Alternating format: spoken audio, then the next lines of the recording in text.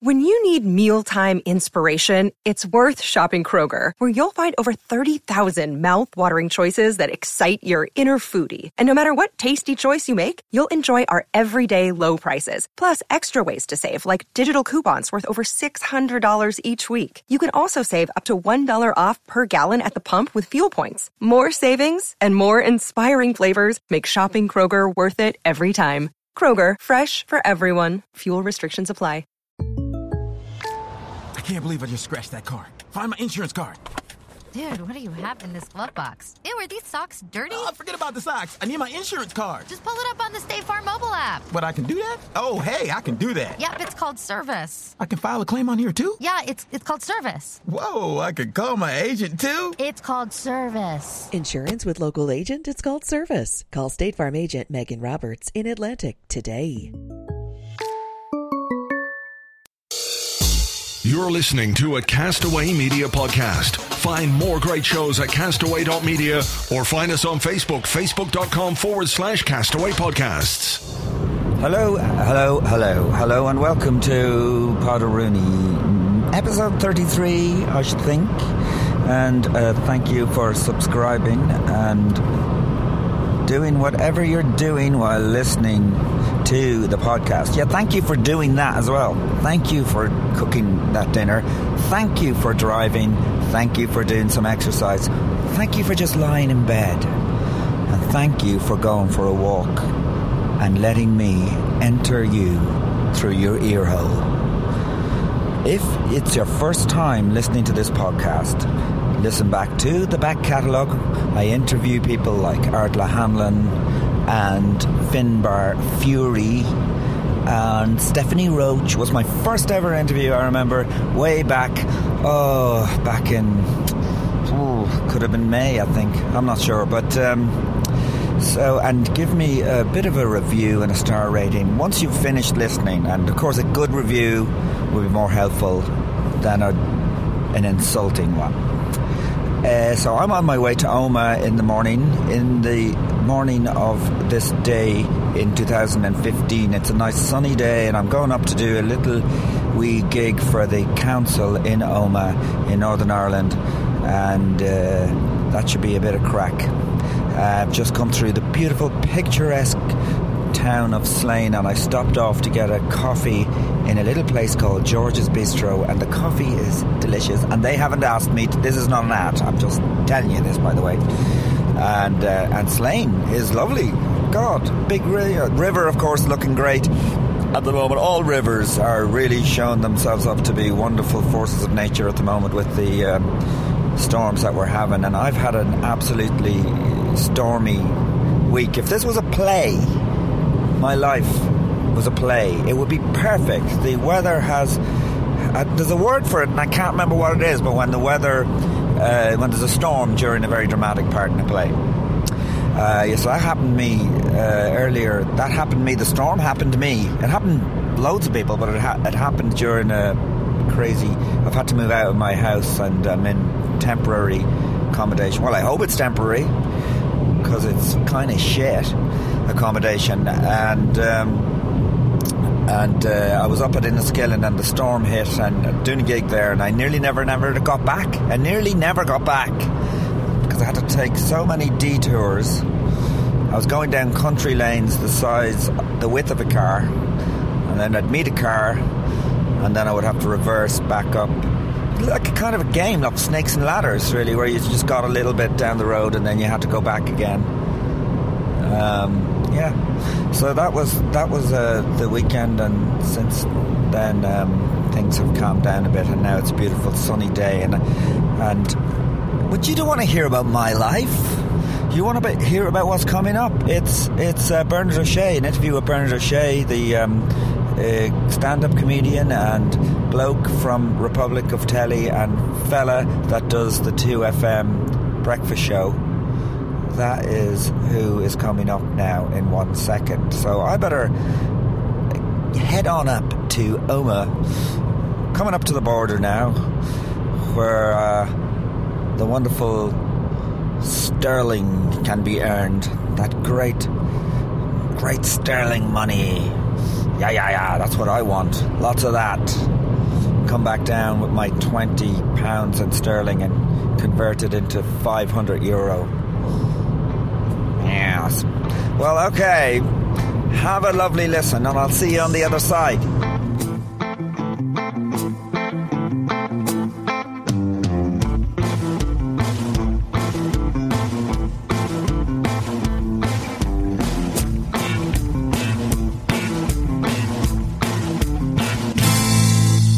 But you work in radio, so you're used to headphones.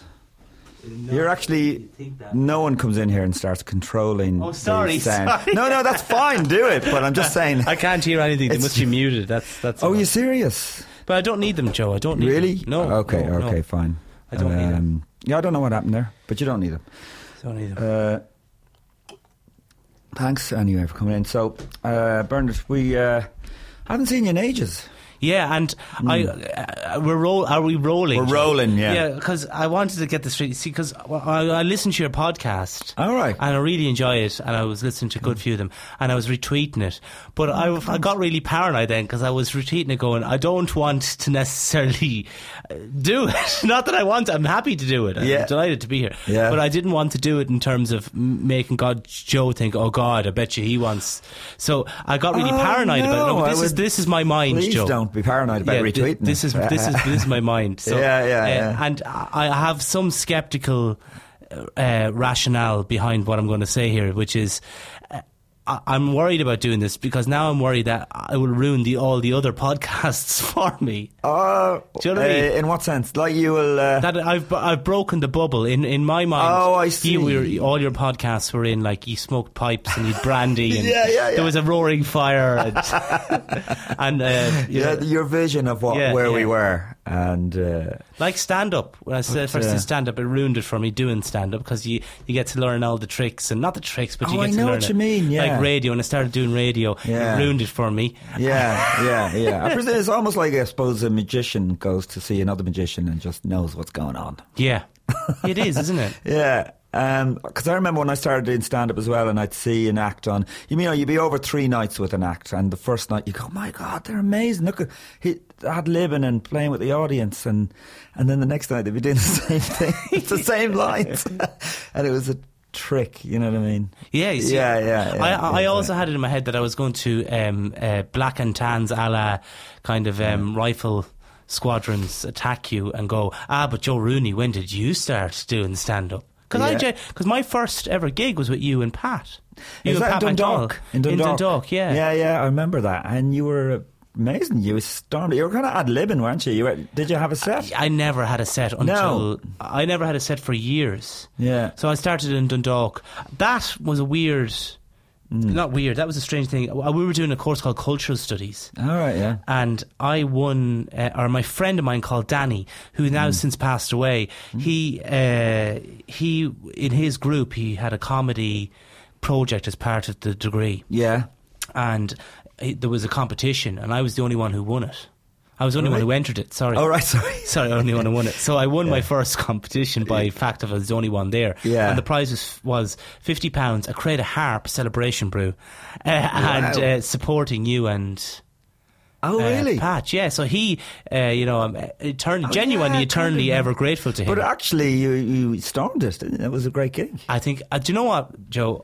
I think my brother-in-law and my sisters all came up to it. The family came up to it, and that was the only gig ever went to. All they wanted to see was me doing my first one. Really? Yeah, but I genuinely had no idea. Like, it went rapidly downhill from there. For a while, I think you might have hit the drink a bit, did you? Or? Yeah, I enjoyed the alcohol. When I came to Dublin, I finished my... I think one of the biggest transitions, one of the biggest... how do you say, aspiring middle class transitions you'll ever do is when you leave college. I was so rudderless. I had no idea what I wanted to do because I had 4 years in the regional in Dundalk mapped clearly out for me. And with that safety net, I performed and did lots of things. And I played music with my dad since I was about 13, playing trad music. So I was used to performing, whatever, to a certain degree. You could tell that.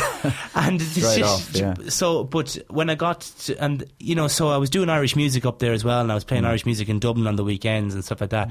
But that safety net of 4 years of college is there, and when I went and kind of half finished a master's out in DCU, and my life fell apart. But I started getting more gigs for across the road in the international bar over here than I did music gigs. And then with music, you're playing 3 hours a night, maybe sometimes 4, or maybe sometimes you're splitting your day into 6 and 3 hour gigs. And whereas a comedy, you're earning more money for 20 minutes. Yeah. You know, and it's a lot more drinking time. A lot of people think that you're going to do in 2 hours now. You know, people go, will you go when they're booked for a corporate or something? Yeah. Should we go up and do 2 hours, will you? Yeah. After the meal. What I hate, because we all get, comedians get asked to do all these things. And it's basically, I find, I know if someone asks me straight directly to my face, I'll go, think about it. It's your Christmas party. Everybody's out on the lash. And they're pissed. And now you're going to turn around and tell them, everyone shut up for an hour and listen to one person. It's like, it's not going to work. Not going to happen. Half an hour is a stretch, but fucking 2 hours. No. So, you grew up where? Where did you? I grew up in Laois. I was going to make up something. I grew up in Uganda, Joe, actually. No, I grew up in Laois. It's similar to Uganda, really.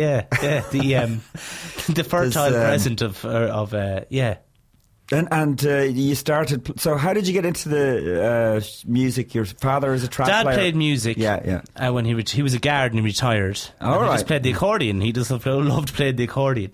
And when I moved to Dublin first, all the guys that hung around used to slag me off because everybody I knew was an accordion player. Because in traditional music in Dublin at that time, it probably hasn't changed. You might go to I'm trying to think. I played in the Merchant and I played in the Chancery and I played a little bit in the. I played in Fitzsimon's down here, Lawton Temple Bar. So you double up with an accordion player.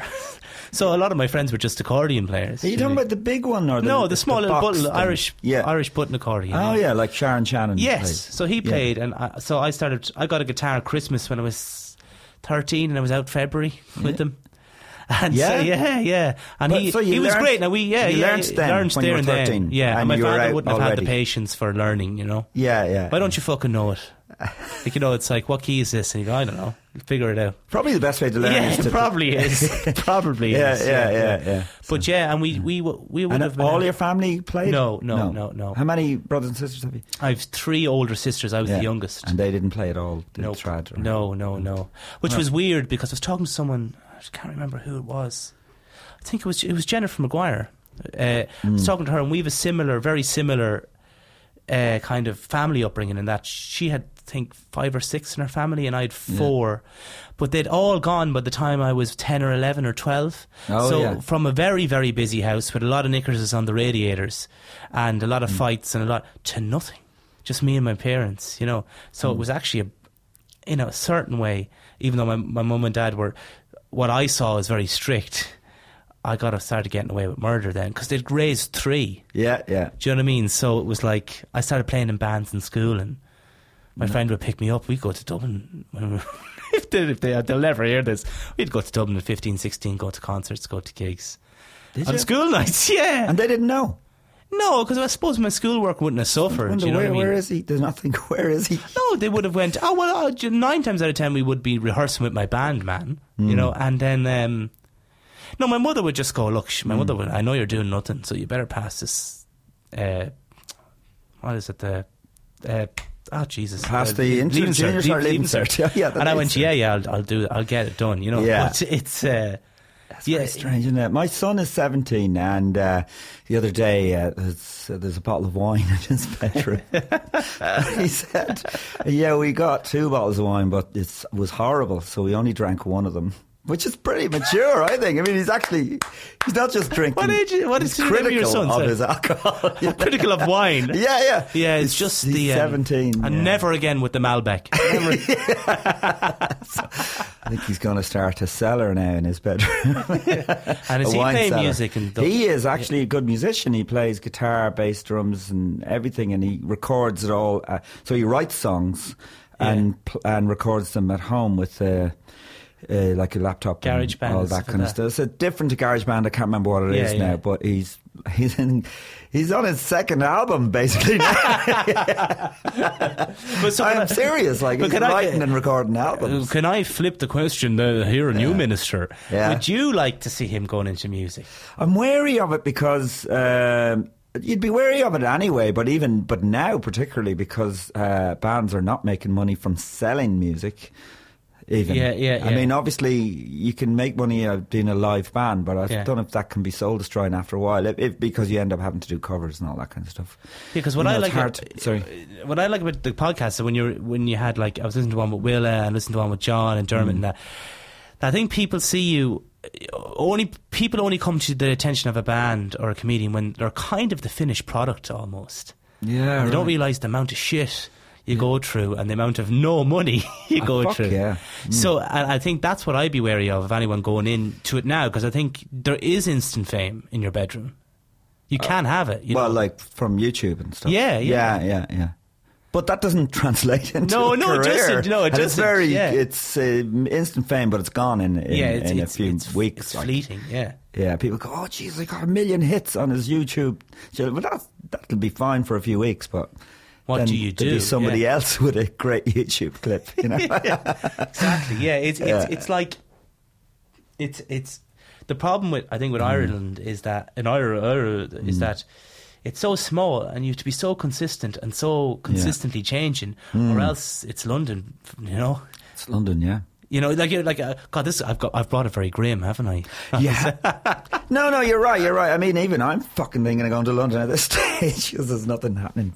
But I was lucky. I got into radio, and I was so lucky because I did stand up for years, and like. But sorry, hang on. Let's rewind back. So you played the trad for sorry, did you play in a band that wasn't trad first? Yeah, in school, and then when I came up here, I played in a few bands. What kind of bands? I played in a Irish country band for a while. I played the bass. I played in a rock band. I was going to. These are like band, not Irish country's cover. Yeah. And what age are you in? Like, you're after leaving school? I'm after leaving during college and after college. So I'm in maybe 20s definitely. So maybe 19, 20, 21, that age. 22. Okay. So then I left college. And I don't know what to do. And what did you do in college? Cultural studies. In Dundalk. Yeah. Great course. And now, is it good? It was what brilliant. It was phenomenal. What do you do? You study culture, essentially. You study, but it's not. It sounds very Kenyan culture. No, you study cultural studies. So you're looking at some very scientific analysis of cultural theory. Right, so you're looking at Saussure, you're looking at Baudrillard, you're looking at all that stuff, and then you're also studying theatre. So I did theatre in college, and that was a big help. We put on. So you did a few plays. Yeah, so and we did kind of a. What kind of plays did you do? Well, I was in Irish plays, some Tom Murphy plays. We did the Crucible then for our main plays. So we marked on that. But that was when I was like, we had a kind of 2 semesters where you block it off. So you're you're essentially a kind of professional theatre actor for 2 years, for 6 months, you know, while you're doing that, while you're doing the middle part of it. And so I would have been introduced then to, like, say, Stanislavski methods and stuff like that. Yeah, New did York you take methods. that on board? Yeah. Like, did you walk around college as one of the people from the Crucible? Who are those? Well, I certainly learned stuff like, you know, that you don't have to be facing the audience all the time. You don't, you know, I suppose that method would be very different in terms of that. It's not about projecting your voice. It's not about, you know, it's not about necessarily, you know, how you face, where you move. It's not about movement. It's more about your mental mind in that given moment. And the techniques if you can get them right and you work hard in them, are quite scary. You know, you can really convince yourself that I'm in a room that's on fucking fire here. You know what I mean? Really? So, yeah, you could. Yeah, if you worked hard enough at it, you certainly could. So I had John Connors in here, and he definitely went that way, and he was saying that he lost it during a little scene, an improvised scene, with the guy in a shop. He started robbing the shop. Really, but he lost it because he actually lost it with the fella because he was being a bit. No, I don't, because I think in comedy and what we do, you can't be, and with television you can't be, because for personally myself, like, we're just off the back of making a television program, a sitcom type stuff. You can't like just get really into something, because it's comedy. Comedy's differm. You have to take a comedy's stand harder. back a Comedy's bit. A lot harder. Yeah. Because if you don't have it in comedy, you don't have it. Right. Yeah. For my experience in terms of, I'm not saying I have it, but I'm just saying, you know, dying's easy, comedy's hard, you know. So, like, you know, you're talking about comedy acting. I definitely think so. Without a doubt, there are some very, very talented people that can do both. Mm-hmm. But I think that because you go, okay, cut, okay, let's move on, and you're in the middle of this emotional trauma, it's not going to really work out when the next time you're fucking a pig or something. You know? Sorry, that's a bit crude, but like, do you know what I mean? Like, just. It can't work that way. No, you have to stand back a bit. But at the same time, you have to imagine it's real, I reckon. But not imagine it's real, but I mean, you can't just be going, hey, this is comedy. Do you know what I mean? You got to play it straight in a way. You do. But it's the situation that makes it funny. Do you know? It is. And then some actors are just. I worked with Peter Coonan, and I've never seen Love Hate. Don't talk about Love Hate, because I actually want to get around to watching all of it. Okay. Right. So, but then I felt, okay, I'm out of my depth here.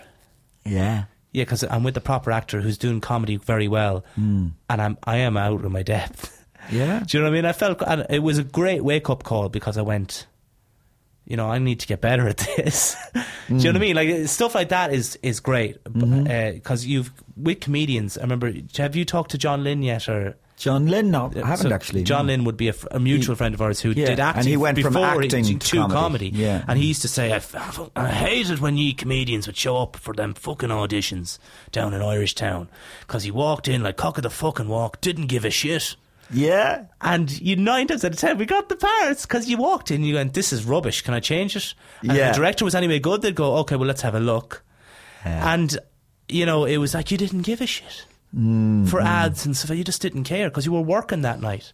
Whereas sometimes I feel with actors, rightly so, they want to concentrate on it because they want to be brilliant. But if they don't get the next job, what's coming after that? You know, so they can get into a horrific spiral, whereas comedians just don't care. Yeah, that's true. There is a thing that comedians do as well, is actually criticise the script. An actor will just, that's the script. Yeah, you don't change it. Well, we had like, I know we did a comedy drama recently, and the comedians would go, I'll change this and change that, and I go, you know, I'd be nice about it, but after a couple of weeks I went, no, just read the script. And it's not because your line isn't funnier. It's because if you change a line there, the next 3 scenes make no sense. Absolutely. You know what I mean? So it's So you were doing in different bands, and you had done that one comedy. You had done a bit of comedy at the same time. Yes, you? A little bit. After you did Dundalk, did you carry on then straight away? Yeah, I did. Yeah. No, I came to Dublin. I got numbers off you and Pat. I went over to the Halfpenny. I started getting into the International, and I was kind of rambling on. I liked the El Juice, you know, and me and Colm McDonald and Andrew Stanley, and I suppose Neil was around Delamere, and there was a good group. I think you once said it was like seeing.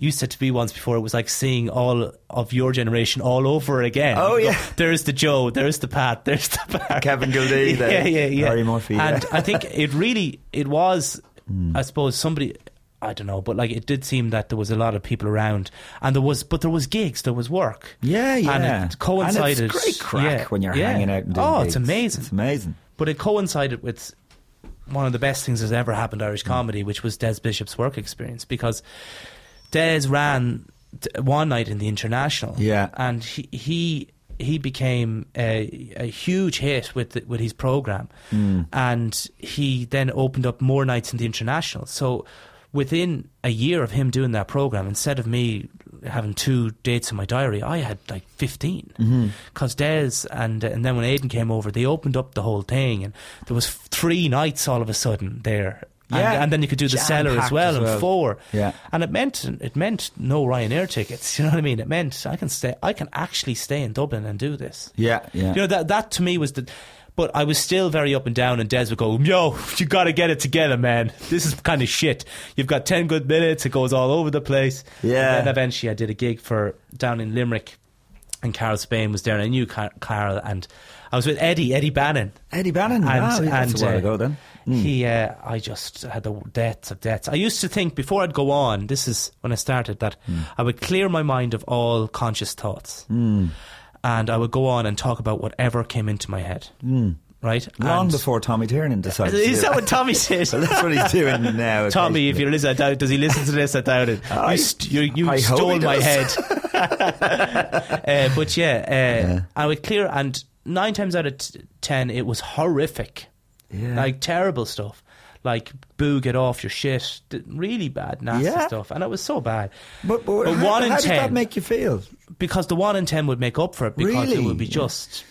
Nothing would ever beat a gig when it went well like that. Of course, yeah, because probably that time I saw you, it looked like you were completely making it up. I presume you were. And it was storming, and that is incredible. That's like when you're on a roll with your mates, isn't it? Yeah. And just everything's... Is happening. Yeah. It's all...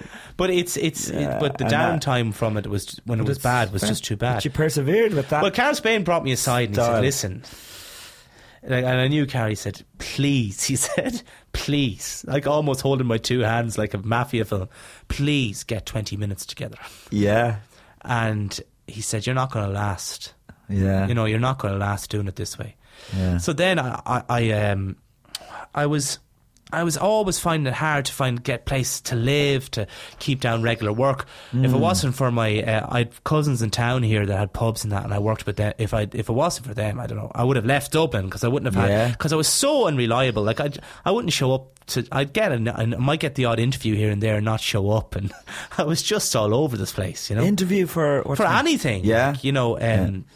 Like an interview for anything. Like, this is how my poor mother. Like, I got an interview for one of the county councils here. I can't remember which one.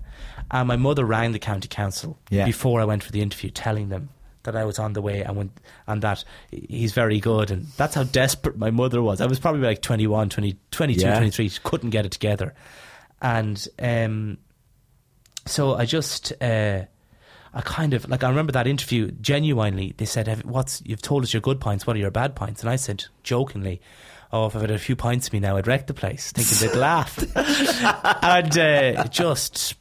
And I went for an interview for the guards out of school, and that went similar. Like, it was I passed the exams and all that, and then when they asked me, "Why do you want to be a guard?" I said, "I haven't really made up my mind yet." You know, and they were just... One guy thought it was the best thing ever, but the other two were looking at me as if they wanted to kill me, because you know, you have guys waiting their whole life to try and get there. Yeah. And so I was getting interviews, but you were still... You weren't obviously thinking, "I'm going to be a professional musician or comedian." Not in 1,000 years. The dream was to be a musician. The dream was to be in a band. And be the red-haired John Lennon. That was the dream.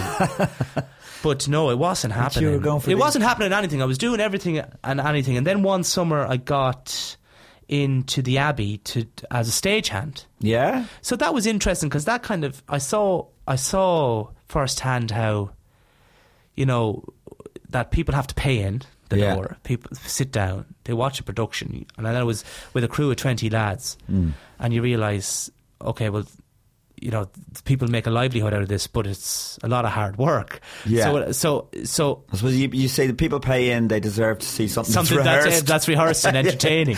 Whereas I was just going on and being a prick. I'd say if you were out on a night out with a babysitter, you go, "Get this prick off the stage." Right. Yeah. So was that around the time? I know you hurt your leg or something. Yes, you're on crutches. Then I was out playing football in Tala. Like, albeit I couldn't get it together, but I was doing mental amounts of things. Yeah. But I was out in Tala, and I went up to catch a ball and dislocated my kneecap. Yeah. And I was playing for St. Mark's out there, and they thought it was hilarious, and I was in agony. So I was in crutches, and then, oh God, I'm all over the place here. I think what happened was, I was down in... Keith Piggott from Limerick was running a gig in Portlaoise. And Carol did it. And Carol said to the PJ Kavanagh, the owner, "You should get Bernard O'Shea. He's from Durrow. MCing this gig." So what happened was, I dislocated... they were doing Thursday nights and it wasn't working out, and then Keith left it to PJ, and PJ asked me would I book it and run it, and I did. So that was a once a month regular gig for me. Right, yeah. And so the first gig we ever had was Flight of the Conchords. Fuck. Yeah, that's amazing. Yeah, and then I ended up doing a few gigs with them in Ireland, you know. Wow. And yeah, we'd some really amazing. Kevin Bridges did a support down there one night. Serious? Yeah. So it was brilliant, but I dislocated my knee, so I wasn't able to travel. Yeah. So I couldn't get anywhere, and I was out for 2 months because the cast was set wrong, and it was all complications.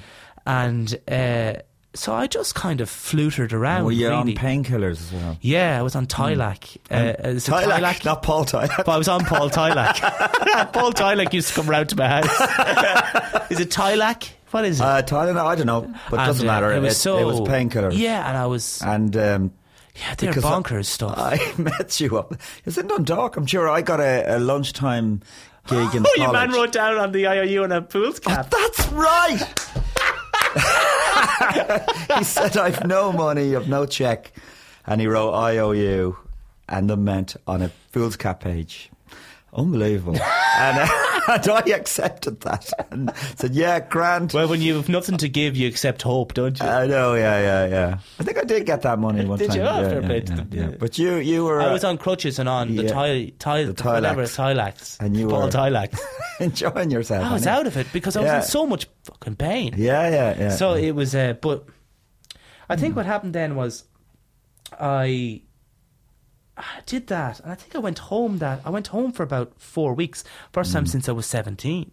You know, and just to recuperate, really. Yeah. And what age are you at this time? 22, maybe. Right, okay. 22, 23. And then I was kind of trying to do a master's out in DCU. I was living in bedsits, and I got a job, a summertime job in the Department of Environment. Because I had a degree in cultural studies and landscape archaeology, so I got a part-time work looking at underwater archaeology. You're looking at me now as if I'm big. No, what I'm amazed at is that all through this time you were getting like kind of good interviews and jobs. Every single job I did, some people, I always got the same response. You weren't just working in a shop or something. No, I'm not going to. No, I never found education difficult. But every one of them every boss I had, it said like, we'd love to have you, but you got to show in sometime. You know what I mean? So you were looking at underwater archaeology, and I loved that, and that gave me such a grounding. What does that involve? Well, you'd have very specialist people that would be out diving, actually doing archaeology, and they were putting the survey together, the shipwreck inventory together, and they were brilliant people I worked with. And now it was long days and looking at microfiche, but I loved it, and I'd go to the library and I'd look at trying to find. I really loved it, and it kind of kick-started my metabolism to realise, well, A, people get up at 9 o'clock in the morning, or 8 o'clock or 7 o'clock. Yeah. B, look how nice it is to have heat on in the house, and look how great it is to have money in your pocket to go out the weekend. And so I kind of got that bug. So I thought at that stage, I'm not going to do this stand-up lark anymore. I'm finished with comedy. And I really was, in my head, I kind of went, I'm finished with this. And then there used to be this showcase for Montreal every year in Vicar Street. Yeah. And Johnny probably doesn't even remember now, but Des Bishop rang me, yo, hey, you got to do this. And I was going, I've told X, Y, and Z, you've got to do this. And so I met himself in Carroll the night and said, have you something fucking prepared now? Don't go out and toss about the stage. So I said, yeah, I have 5 minutes prepared. And it just went really well, and I got chosen to go to Montreal. Wow, that's amazing. And then I met a guy called Darren Smith. Darren Smith stood around. He does kind of entertainment. He's a production company, and he saw me there and he said, look, I'd like to represent you. I came back from Montreal, and the February of that year, 2006 maybe, he rang me and he said, the last word, JFM are looking for a comedy sketch. The last word is... Matt Cooper. Oh, yeah. JFM are looking for a comedy sketch.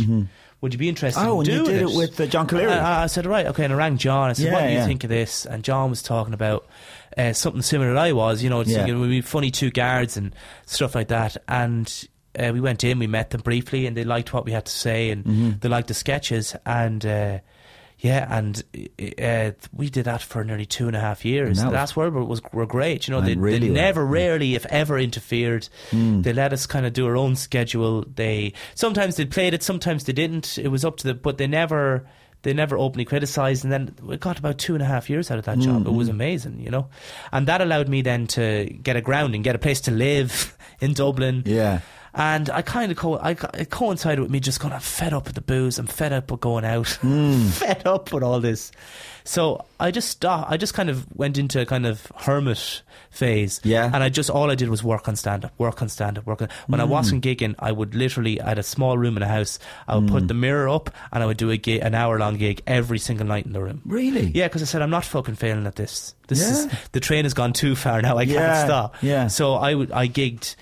And I said to myself, do you know what? It's not London. I'm not going to London. I don't want to go to London. But that doesn't stop me from doing a gig every night. So I do a gig every single night. Wow.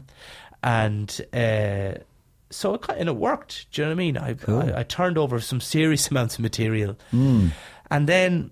and did you do Edinburgh around then? Or? I did Edinburgh in 2008. And that went really well. Oh, great review. Yeah, it went really well. I saw that show actually. I was in Edinburgh. Yeah. I went to see it. Yeah, friends. And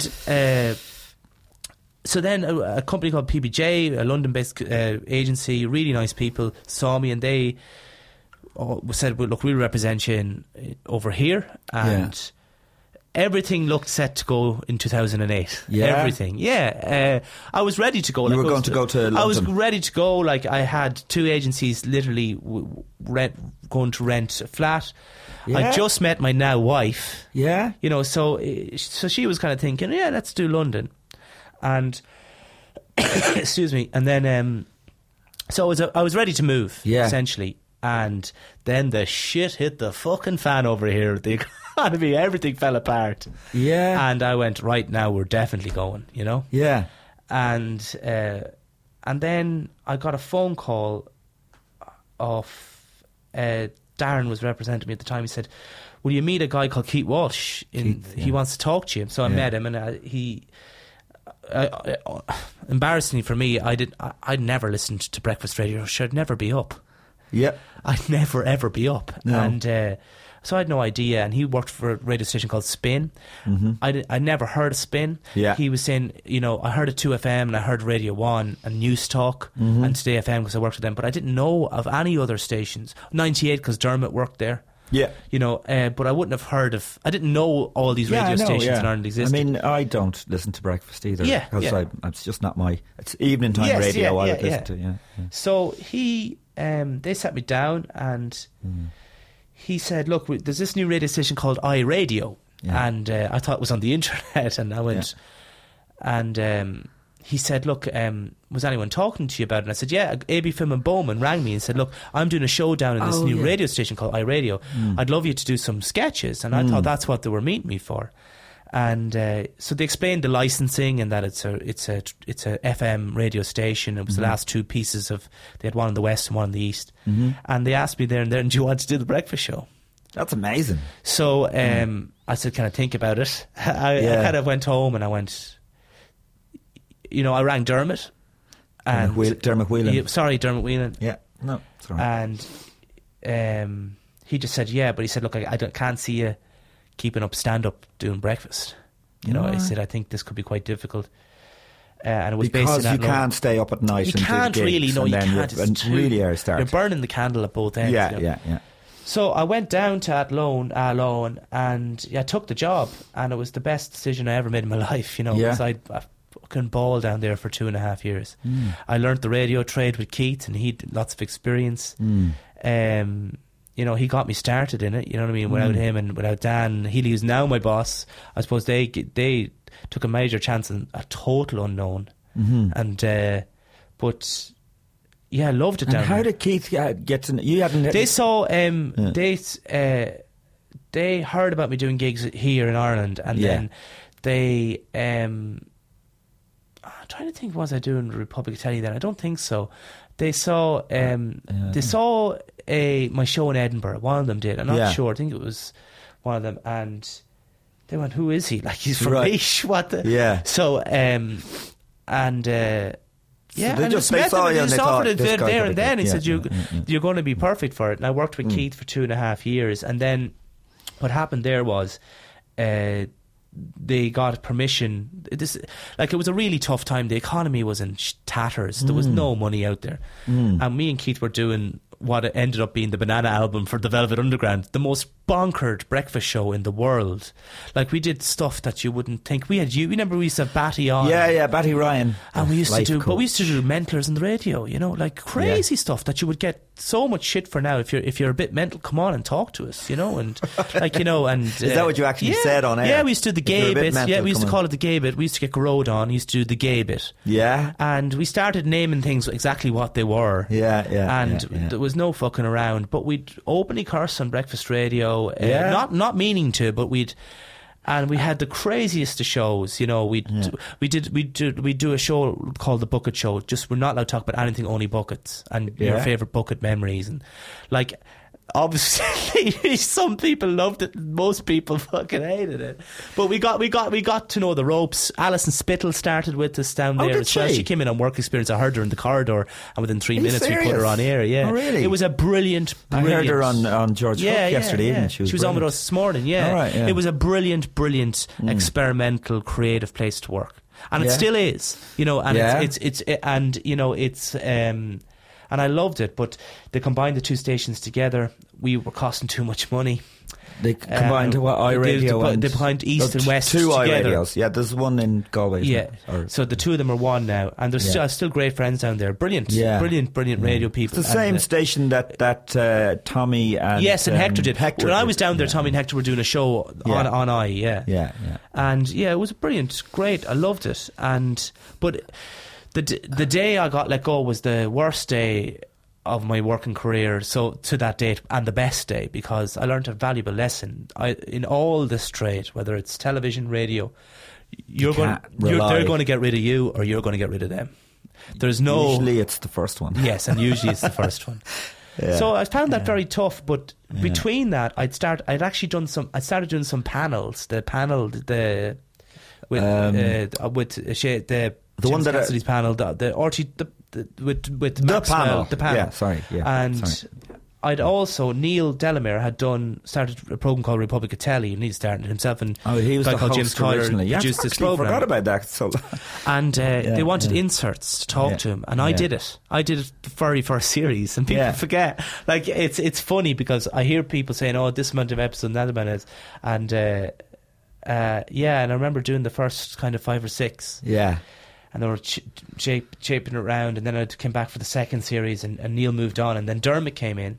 Dermot Whelan. So this was about the time I'd left or I was let go from it. Yeah. And there was a producer there called James Cotter at the time, and he had an idea that he wanted to put 3 people together, like a kind of a stool, and he picked Dermot, myself, and Jen. Mm-hmm. And he wanted the sketches built around. It was a great idea. It was a really good person, very creative person, and he kind of put that kind of cemented that together, and the kind of Republic of Telly bizarrely just took off. So I was blessed. It took off in the second series, wasn't it? It really took off. It took off with Neil as well. I just think that the arrangements. How many did Neil do? He did two. Okay, sorry. I don't know how many. I think I did 130 episodes or something. Yeah. So it's but it really kind of, people bought it. Just hit a wider audience, I think, maybe in terms of. Yeah, and it was excellent. They were brilliant days, because they were such crack doing the sketches, and again, I'd come with ideas and stuff like that, and it was tight. It was tight. We wouldn't schedule. It was tight. Like, we would script. The lads, the APs. But at the same time, there's nothing like a deadline to get you working. And then I would do Bernard's News, which some people hated, some people liked, but I'd never ever do it again, because that was hell on earth. I'd write 15 topical jokes. Cut it down to send it to James. He'd cut it down to 10. And he'd say, and then on the night we cut it down to 5. It would take a full week. Like, I did nearly 70 episodes doing that, and my wife thought I was going to lose my mind. Like, it was easier to do a full Bridget Neyman series than it was do that. What would you be doing then? Going through the papers? Going through the papers, going through... On the last series I did, I said to the new producer, Jason, I said, look, I'm going to have to bring in someone to help me here, because I can't do this. And we brought in Carl Spain. and he was a great help because I'd meet him and go, please, have you anything on this? Yeah. And we'd write it together. Yeah. But up till that, must have done 60, 70 odd episodes, and it was carnage. Yeah. You know, because you go out in front of a live studio audience, and it was live. I mean, everyone would say, they can in the laughter. There's no canned laughter on that show. Yeah. And your joke wouldn't go. You have 20 staff. You've 200 in the bleachers. And it doesn't drop. And it doesn't work. That's one horrible fucking place to be. Yeah, it's all right live because I can go onto a bit that works. Yeah. But in a studio like that, as live, it's a horrible place to be. Oh, because it's going out live. Yeah. And wow, that's amazing. I mean, the thing about topical stuff as well, it really changes from day to day. Oh, yeah. So you might have written a gag on Tuesday. By Thursday, it's kind of out of the news, possibly. Yeah, because Republic Telly was recorded on a Sunday night. Yeah. You were kind of going into the next Monday morning. It would be shown on Monday morning. Yeah. So your stuff was kind of old news. Oh, yeah. But I'd change it around a lot. I would do a song, or I'd do a kind of a scene, or a green screen, or an acting bit, or I used to get the guys the lads to pull the pages across on a little clipboard instead of doing a screen. Yeah. Because the clips had to be in, the images had to be. You're rubbing my nose. No, I just have an itchy nose, and every time I scratch, you do the same thing. The clips had to be in on a Friday. So I'd gone, but loads of news is going to happen between now and. So I went, look, I'll just have it on a piece of paper and have them flip it over. Yeah. So then I would get toilet roll and write out like a breaking news banner and get them to, and they loved the crew loved doing it because it was. Yeah. Because I would go, I don't care if I get it wrong. If you get it wrong, it's better. So, but it was for 120 seconds of television. There was genuinely about 20 hours of work. Yeah, I can imagine. I can imagine. I hate when somebody rings you up and they want you to fill out one of those kind of questionnaires for the newspaper, and you go, it's just a few questions. And it takes you ages. It's a bit like that because you go back over it loads of times, and But anyway, I did that, and then it just took off, and then I had no intention of going back into radio, like genuinely none. I loved going on with Dermot, and I liked going on when the odd friends that I would have on radio might say, can you listen to this and give us a few ideas or whatever. But I had no intention of going back into radio, and certainly not breakfast radio. So because I was able to gig now in Ireland, I was able to sell tickets, and I was able to do my shows, and I was able to do things, and then you get a little bit more telly work because of Republic of Telly, and that would that would bolster up, you still wasn't making, Republic of Telly made no one a millionaire, it was still great to be able to go out and be able to gig. But you're in the public eye. It does help it's brilliant. Your life. I was listening to your and Willa's episode, and it's a double-edged sword. You kind of still need to be, even with all your YouTubes and your Snapchats, you still need to be on the television. You do. But yet, I was listening to yourself and Willa, and he made a very valid point. People just want to go see the guy off the telly.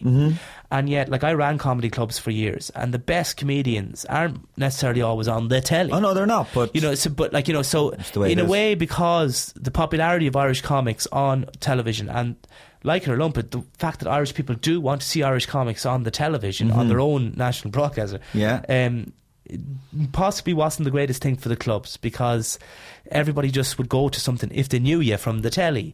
Whereas, do you know what I mean? And club nights kind of, in my opinion, kind of took a bit of a hammer. Oh, well, I think that's happened in the UK as well, but the Live at the Apollo has wiped out the clubs because people want to see the name they've seen on the telly now. It's not, let's go to a club, we don't know who's on. Yeah. That doesn't happen anymore. No, it doesn't. I'm not saying that obviously I'm not, or and it's other all people your aren't fault. Fixing it's it. your fault, Bernard O'Shea.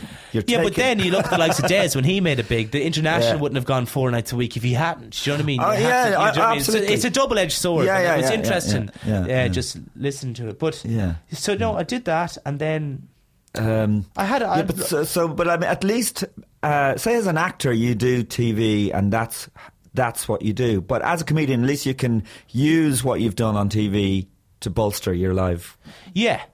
And, your live vice comedy versa, gigs, stuff that goes live, and you go, do you know what, I'm finished with this now. Do it on telly. Yeah, do you know what I mean? So it does work good. It's good that way. But and so now, what we're talking about, you ended up going back on breakfast. I did. How long have you been doing that now? That's 2.5 years. 2.5 years. Yeah. There's a what is it? There's a common theme here. No, I know. Then I got a phone call in November of one of the years, and it was very quick. It was, look, somebody's interested in doing doing 2FM, and I just went fine. Again, wasn't listening to radio. But was working in radio. I actually did slots on Hector's show. And worked with him, and so I left it, and then January hit, and then all of a sudden I was, there was changes. So you left. You left which? I left nothing. Like at that stage, we started to go into 2FM. Then the following year, about 2.5 years ago. Yeah. So, so that was interesting, because it was. I swore I'd never go back and do breakfast, and it must be very different from what you did on iRadio. You don't think? Is it? It was. Like, the thing was, because there was a lot of changes in 2FM at the time. Yeah. It was really tricky because. We went into the first day, which was our second day, was our first day on air. But we went into a brand new radio station. Yeah. And people forget that. But, and obviously what was there before was really popular with Hector. And we had no idea, genuinely. Because Jennifer didn't listen to Breakfast Radio, Keith was working radio, but I wasn't. So do you know what I mean? And I wasn't doing the slots for about a year, So you kind of go in and go out. And we walked into this brand new station, essentially, that was being built, relaunched and being built, and new people, new faces, and it was. It wasn't a particularly comfortable place for half a year. I think it's probably different because you're working for a big company as well. It wasn't a big company. It was just that Hector had a great show.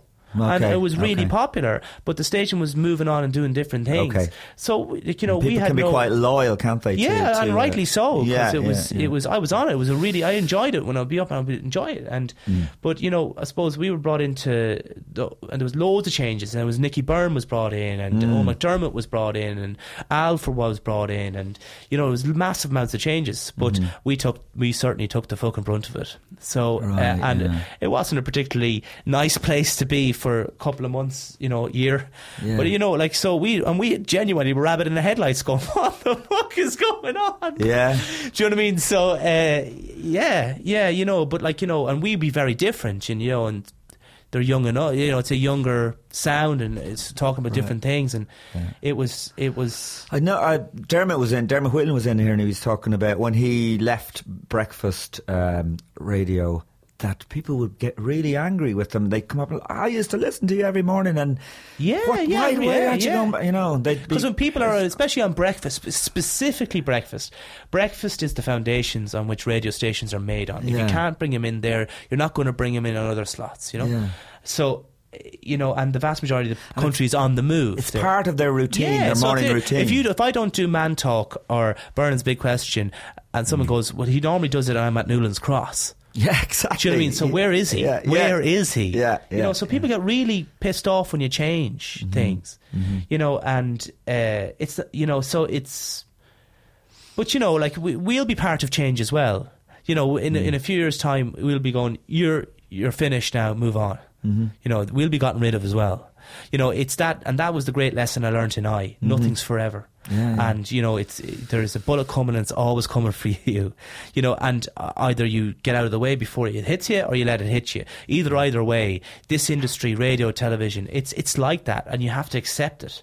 And that's the one thing where I kind of miss about just doing stand-up, was that you were very much in control of your entire output. Yeah, that is one thing. Do you know what I mean? You were very much in control of what you did or what you didn't do. Yeah. Now, I have people, good people, all good people going, we'd like to do this, we'd like to do that, and you can't keep saying no to things. You have to go, yes, okay, I'll do that. Right, yeah. But I'm happy, I'm happy I did telly, and I'm happy I've done radio, and, but I will move, I'll move on again. Do you know what I mean? I could be a stonemason if you want. Do you know what I mean? It's a... But it's... what you're doing now, actually, you're shooting sitcom, correct? Or you have done? That's in the can. That's an industry speaking. Yeah. Excuse me, I'm on antibiotics for a chest infection, minister. But we did a thing... This is based on what you did on Republic of Telly. Me and Jen... Yeah. was a sketch called What Ireland Did in the 80s, or What We Did in the 80s.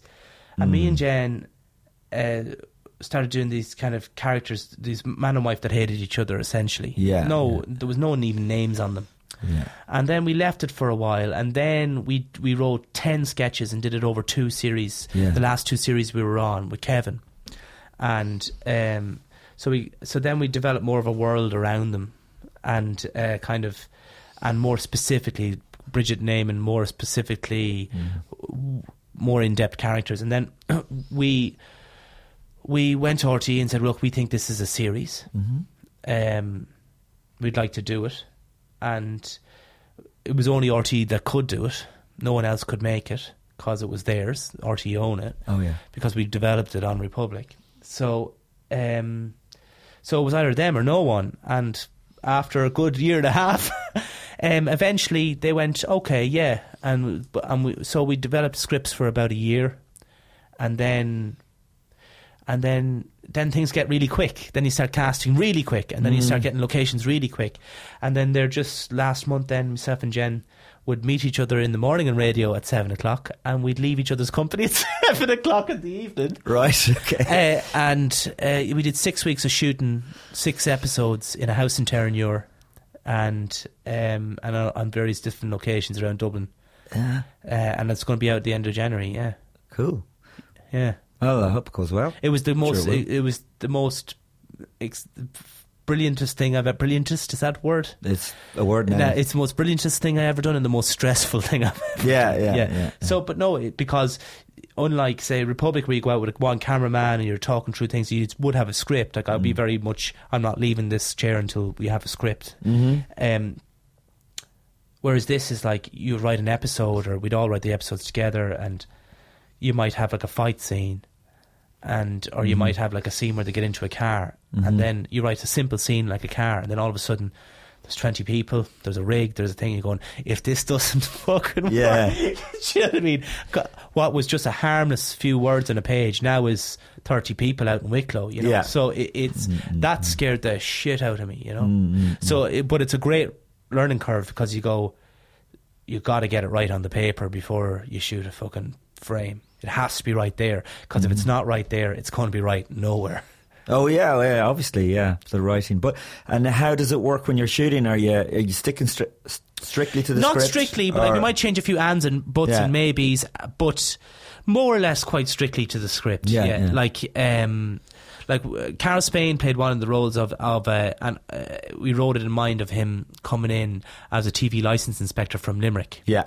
But that original part, say for instance, I had Colin MacDonald in mind as a TV licence inspector from Dundalk. Yeah. And then we talked about it, and then the three of us decided we'd like to see Colin as Eamon's best friend. Okay. So then we shifted people around, and then I went. So I ring Carl and I go, look, I have this idea for you in mind as a TV licence inspector, as a kind of your Fitzy character from years ago. I don't know if anyone, do you remember but long time, this kind of a Limerick kind of. Yes, I remember. Carl used to do that. So then he'd go, okay. So I said, would you be interested in this? And he'd go, yes or no. So then I might go back, or we might go back and rewrite it with him in mind, and then. So it was, there'd be stuff like that where I kind of go, okay, but generally, you'd write it, there are scripts, even though I was talking to your fellow comedian duo person. My words are gone today. Pat McDonald. Oh, Patrick McDonald. And yourself and Pat have been in everything essentially. More or less. I don't know. No, more Patrick maybe. And I was saying, like, you know, we've done everything right. In terms of the script, and that's the script we mulled over script. It was really well organised, it was really well shot, but until it goes in front of the public, because I've been involved in sketches for Republic, and we'd be all really so as the Americans say, stoked about them, just dying to get them on air, and it goes out there and people go and then I shoved the fucking wig up my arse and pretended I was Lindsay Lohan and fucking gets 1 million hits. Do you know what I mean? Like, you know, so it's you don't know until you put it out, and that for me is because the Bridget Neyman characters, there's a couple of, collectively there's about 3 million hits on YouTube. Yeah. But that was just sketch format. So RTE, and rightly so, were sceptical of going, well, how is this going to work over a 24-minute? And we didn't struggle, but we certainly had to work on it. Mm-hmm. But it's. I mean, because I was talking, John Cleary was in here. He was talking about some of the sketches on the Savage Eye where everybody was just so pissed off and no one thought it was funny when they were shooting it. Went out and were amazing or looked amazing or whatever, and then the opposite whenever the crew are all going, oh, that's hilarious, and then it goes out and no one does, because there's a difference between script and being funny. A massive difference. Like, it's like you could have a brilliant idea about about the funniest joke in the world, and you could tell it on stage, and you're able to put your hand around, you're able to fucking get your nuance around it, you're able to fucking pause, gap, all that type of stuff. But then I'd ask you, well, Joe, put that on a piece of paper. And all it is just like someone really go, this is terrible. Do you know what I mean? So, like, also you might have a picture of it in your head but not explain it very well. Yes. And so the director has to understand what you mean. Yeah. Like, for instance, I learned very quickly to be economical. Get to the joke. Yeah. Do you know what I mean? Like, and very different to stand-up, where you want to build that tension and release. Well, certainly in Irish stand-up, anyway, with storytelling. Whereas here you don't. Not on TV. Not on TV. You want someone to tune in on this at 10 minutes into it and go, I know what's happening. Yeah. So so I would be a massive fan of Frasier and Cheers and American sitcoms anyway. But I went back and watched them all like a detective and went, where are the points here? And then you apply all that. Won't show, but we would have been quite forensic in going, this has to happen now. Yes, what that person just said there 20 seconds ago is hilarious, but this has to happen now. Yeah. So but like, so it's it's a thing. You've got to have a plot. You've got to have a laugh every, 30 seconds. Well, you do 20 seconds. 20 you seconds, do. Yeah. And even if it's not like you watch Big Bang Theory, I watch Big Bang Theory. I'd watch hours of it. I never laugh, but there are gags in it. Now, you have a studio audience laughing for you. This is no studio audience. Yeah, and that's another thing as well, which is quite. Like, it'd be very interesting. Like, if you can imagine Ted, which is and rightly so, the benchmark for what I know it's a Channel 4. Stand-up, but I think most people would see it as an Irish sitcom. Like, take the laughter track out of it, because I have. The thing is, though, the jokes still stand up. Yeah. So, like, you kind of go. I think actually, no, I may be wrong on this, but I think they might sometimes have moved laughter around. Oh, of course, so you're allowed to do that. Yeah, they thought the really, really good gags that I think the audience at home are going to get. Yeah, the studio audience didn't laugh. Quite get them. Yeah, yeah. So they just. But that was shot in studio audience. Well, live. When you did it, it was in front of a live studio. Live. Yeah. Well, they wanted it that way for Bridget naming. They wanted it in front of a live. And why did you decide not to? Well, I mean, that's a very different thing, because you've got the set. You'd have to build a set. Yeah. Like, I would always come back, and we were always having an argument with Jason Butler, who's the producer of it, and with Jen, which was, they would say sitcom, and I would go, okay, stop saying sitcom, because a sitcom in my head is Ted, is Cheers, is the IT Friends, crowd, is Friends. It's right in front. Whereas this is comedy drama. They go, no, it's sitcom. And I actually was over in Galway, I was talking to Ashton B about this. We had literally an hour-long argument about what is and isn't. Yeah. Because this is getting into the nitty gritty of it now. It's probably bored the pants off people. No, I don't think so. Because we wanted a certain amount of raw reality to it, right? So, like, in terms of, I love Early Doors. I don't know if you've ever seen Early Doors. So the kind of it's just based in a pub. Yeah. And all the people. Oh, yes, sorry, yeah. And I liked the Royal Family. The Royal Family, and that was, I kind of wished what we were looking for, and maybe not certainly what I was looking for was a kind of a mesh between the kind of Royal Family, that British rawness, that Northern Town, pathos, isn't there? Yeah, along with gags. And Eamon, my character, he's a prick. He's a horrible, horrible fucker. Like, you would not want to be in this person's company. And that generally doesn't bode well for comedy. So essentially, he had to be... One foot in the grave. Yeah. But essentially, I always saw it as building it around Bridget, the Jennifer character, because she is a brilliant character. Right. So, but to build brilliant characters, you also need characters to be... It was very tough for me, because I'm straight man, not funny man, you know? I found that really hard. But, like, I found it beneficial because it had to be that way.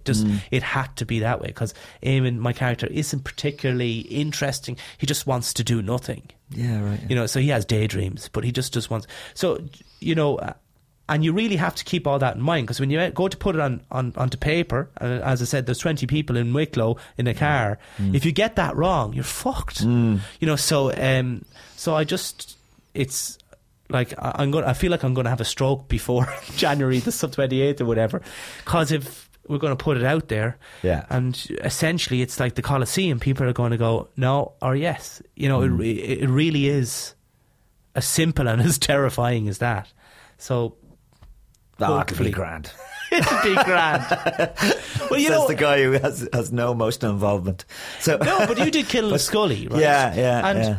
Now there was a pilot for that as well that went out at Christmas, and that got a great reaction. And then, but Pat was proven. I think a lot of people talk about Mrs. Brown's Boys, and I suppose the word on the street was we were offering up, and rightly so. And God, I'd love to do it. The cross between Mrs. Brown's Boys and Father Ted, you know, like, you know, that will appeal to a huge audience. Yeah, but like, essentially, Mrs. Brown's Boys he was doing that character for 20 years.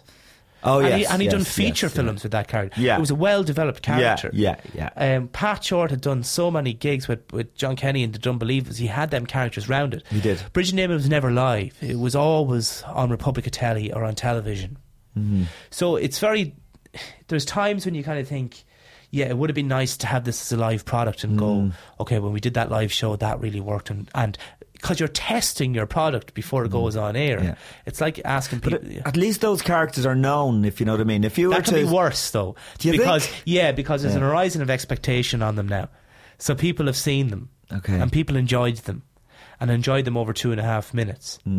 What happens when a character... Like, we've other characters. There's a priest character, there's Eamon's friends, there's Bridget's three swarm of bitches, really, you know. So what happens when people see them and they go, well, now there's not enough of Bridget Neyman on the screen, but you're kind of going, there has to be them for the product. You can't just product. Jesus, I've talked like fucking Steve Jobs for what we wanted to get across. Like, it is tough. It is tough. When I started doing gigs in the International, I never thought you'd have, you know, real in-depth conversations about, are you sure this is the dialogue, because, you know, there's a lot riding on it. That's where you want to go. That's what you want to be doing. But I really enjoyed it. But it was stressful. It was stressful. It was a long hours, and it was. But it's like a child. You know, it's like my wife when she gave birth to her. I said, I'm never having another child.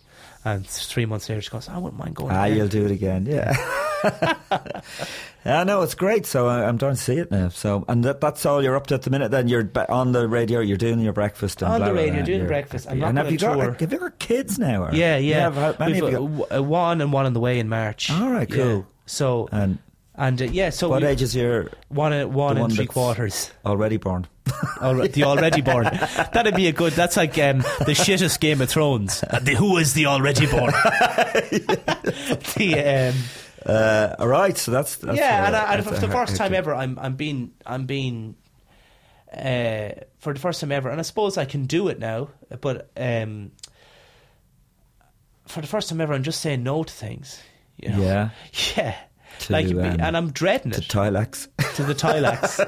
But you have to, because say no to Tilex. And it's a shit game, you know. Like when you're wanted, you have to keep going, because you know I'm going to be fucking I'm going to be used up, and you were going to say people are going to throw me away, like a used condom in a couple of years' time. So comedy semen. Coming to comedy semen.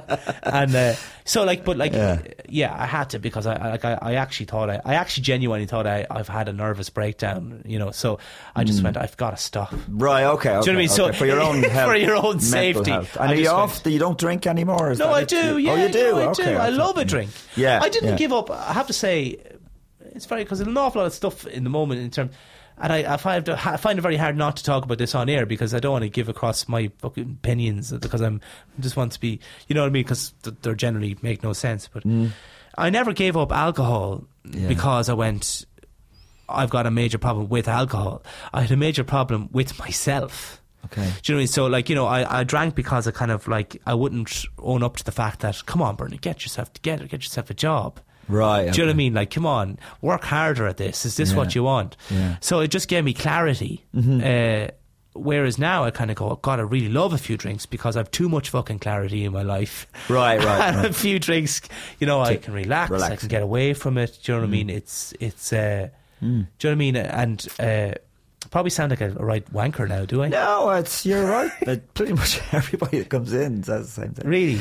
Yeah. They've kind of had a moment of clarity where they thought, I've got to get my act together, you know. Because I love listening to the podcast because I know a lot of the lads on it. And, you know, so it's and I kind of comedy grew up with them. Yeah, and it's funny, you're right. We're all kind of telling the same story, aren't we? But no, in a different way. I mean, obviously, Willis wouldn't be quite the same. I mean, you didn't. That was an amazing. I was in a hotel room somewhere, and I remember I couldn't sleep, and I saw that on Twitter, and I listened to it, and I just thought it was brilliant. And he was so eloquent, and he was so clear, and he was so clarity. If you're listening to this one, you should listen to Bill White's and all of them. But I thought that one was fantastic. I really did. And so that's proper hardship. That's proper.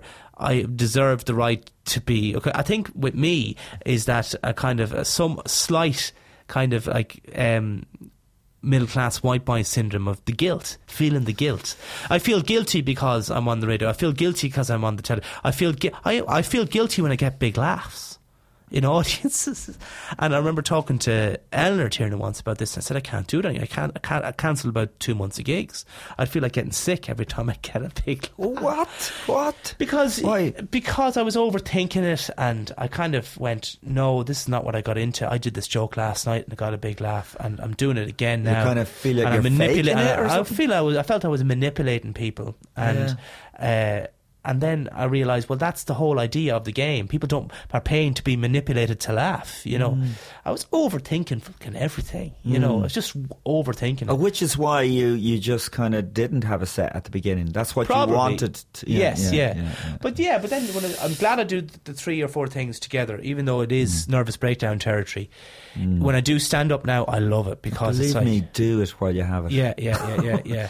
But I love the podcast, Joe. Well done. Oh yeah, thanks, Bernard, and thanks for coming in. And don't feel guilty about retweeting it, please. No, I retweeted because I didn't want to. Now you've been on it, and you've seen my open fire and the brandy and the cigars. Brandy and the smoke and the. You should. I was going to try and do it today, but because I'm an egomaniac, I had to talk about myself. But somebody someday, not me. I'm not a great interviewer. Somebody should interview you. Oh right, yeah. I could do it myself. Could I? Could interview myself? That would be brilliant. What would be your first question? I don't know. What question would make you walk off? Well, I don't know. I'd probably ask myself how I got that gig and can I not get it? Do you know what I mean? Do you think like that? This is the thing that comedians do. Yeah. Do you know what was how brilliant? Did you get that? How did you get that? Yeah, but you know what is brilliant? Sorry, pointing my finger at you. Yes. One of the things that changed for me, actually, I would honestly say the biggest thing that changed for me, I would think, why didn't I get Kilkenny? Why didn't I get... the Cat Laughs. Yeah. Why didn't I get Montreal? Why didn't I... Why is nobody asking me to play Vicar Street? Why can I get all this stuff?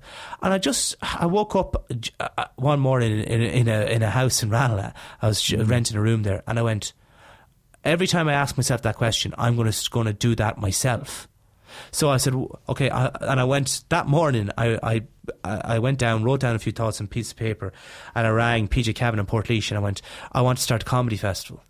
Okay. So we started Halloween Howls. So you asked yourself that question. Why I ask didn't myself I do every time. Street? Every time I say, like even, and I think it's the simplest thing in the world to do. You go, why didn't I win the Oscar? Right. Well, you didn't win an Oscar because you weren't in a film. Yeah. You weren't in a film that was going to be of such quality that it would be nominated. Okay. So I'm just talking about the very top of the pyramid. Okay, right? but then what would you say to yourself? What I would say to myself is, okay, you have a camcorder, you have a computer, or you have a pencil and a piece of paper. Write a fucking film. Right. Put yourself into it. Prepare for it. Do it on your camcorder or your phone. Show it to somebody else who makes films. Right. They might change, and then eventually you'll get an Oscar or whatever. And it changed everything for me. Yeah, I just, because if you apply, I don't know who said it. Was it Einstein? You keep applying the same things to the same problems, you're not going to get. It's madness. Or what is it? What is it again?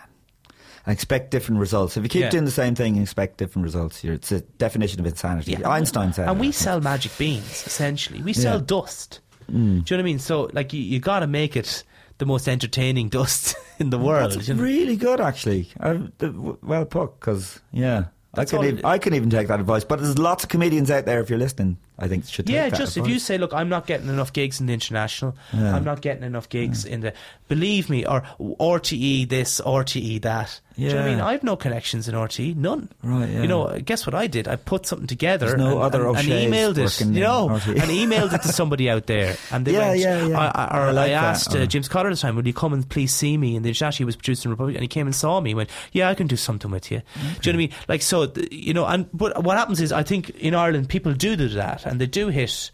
When you hit, you're inevitably going to hit a brick wall. So when you hit the brick wall, you build a bulldozer and you knock it over, or you decide, okay, I'm not getting on television. So like now especially, a really decent camera is, like, you could shoot it, or if a friend with a camera, or go down to Temple Bar and rent one, or in the film board or whatever it's called. I don't know what it's called anymore. Yeah. Film base. And then what happens is, a lot of times what happened to me when I started filming my own stuff, and I'd look back and go, oh, this is shit. Thank God I didn't get. I did that. Yeah. I shot something went, this is shit, and I need to really rewrite this. Yeah. And nothing beats paper. Nothing beats the idea well put down on paper. Yeah. If you have that, and that's why people get millions of dollars in Hollywood for scripts, because you can have all the expertise you want. That is the basic. That is the most. Without a good script, you are banjacks, no matter how much money you throw at it. And I have to say, when Abe filming Bowman, have you interviewed him? He's an interesting guy. Yeah, I remember when he came in first, and he couldn't get gigs because his stuff was very political. Yeah. It was more kind of, and he went, you know what, fuck this, and he started booking theatres. And doing his own thing. It was the best. I learned so much from that. I went, that's how you do it, and he ended up doing gigs over in LA and really a gig in Pakistan, I think. Yeah. And for some lads will go in and they'll go, right, they're suited, they're great comics, they're going to get ahead. And some people are just forces of nature, like Tiernan, like he just seems to be just one of these people. Al Porter. Oh, yeah, unbelievable. And that's the beauty of comedy. Yeah. You can never stand still. Yeah. The minute you stand still, the minute you think, I'm doing enough, someone comes along. Yeah. No, I would never see it as someone take it, but you just go, wow, like I'd look at Al now and go, that would give me huge inspiration. It's almost that's what gets you going. Some other, Jesus Christ, I better get out of. Get my finger out of here. It's a meritocracy, is it? Yes, a meritocracy. Works on merit. And mirrors. Okay, well, listen, thanks. Brilliant. Sorry, I talked for a fucking hour. No, it's fantastic. And great advice, too. Great advice because the bloody Facebook is unbelievable. People bitching all the time, and it's. I'll get off it And just do something. Yeah, I'm going to walk back to through the Phoenix Park now. Yeah. It's good. So I have a crash pickup at 4. Have you? Or no, at 5. Sorry. So I'm going to walk home. I could get the train, Joe, but I'm going to walk home and I'm going to see something amazing and ring you to get the camera out. It'll be a documentary. Thanks a lot, Bernard. Thanks, Joe. Thanks a million.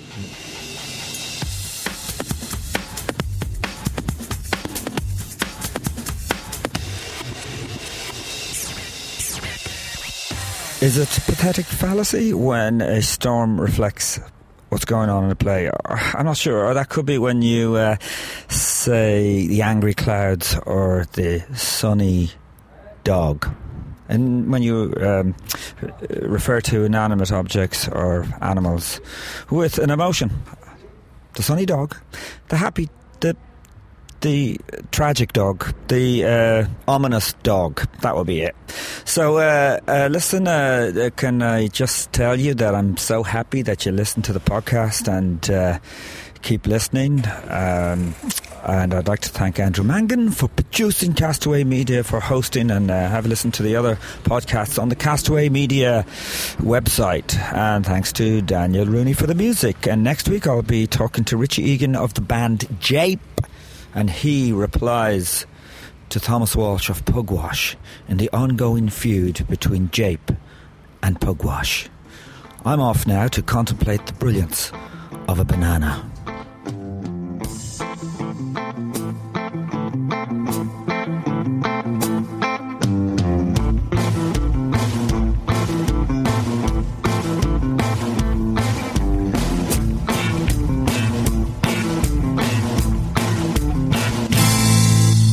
This was a Castaway Media production. Find more great podcasts on our network. Visit castaway.media. I can't believe I just scratched that car. Find my insurance card. Dude, what do you have in this glove box? Ew, are these socks dirty? Forget about the socks. I need my insurance card. Just pull it up on the State Farm mobile app. But I can do that? Oh, hey, I can do that. Yep, it's called Service. I can file a claim on here, too? Yeah, it's called Service. Whoa, I can call my agent, too? It's called Service. Insurance with local agent, it's called Service. Call State Farm agent Megan Roberts in Atlantic today.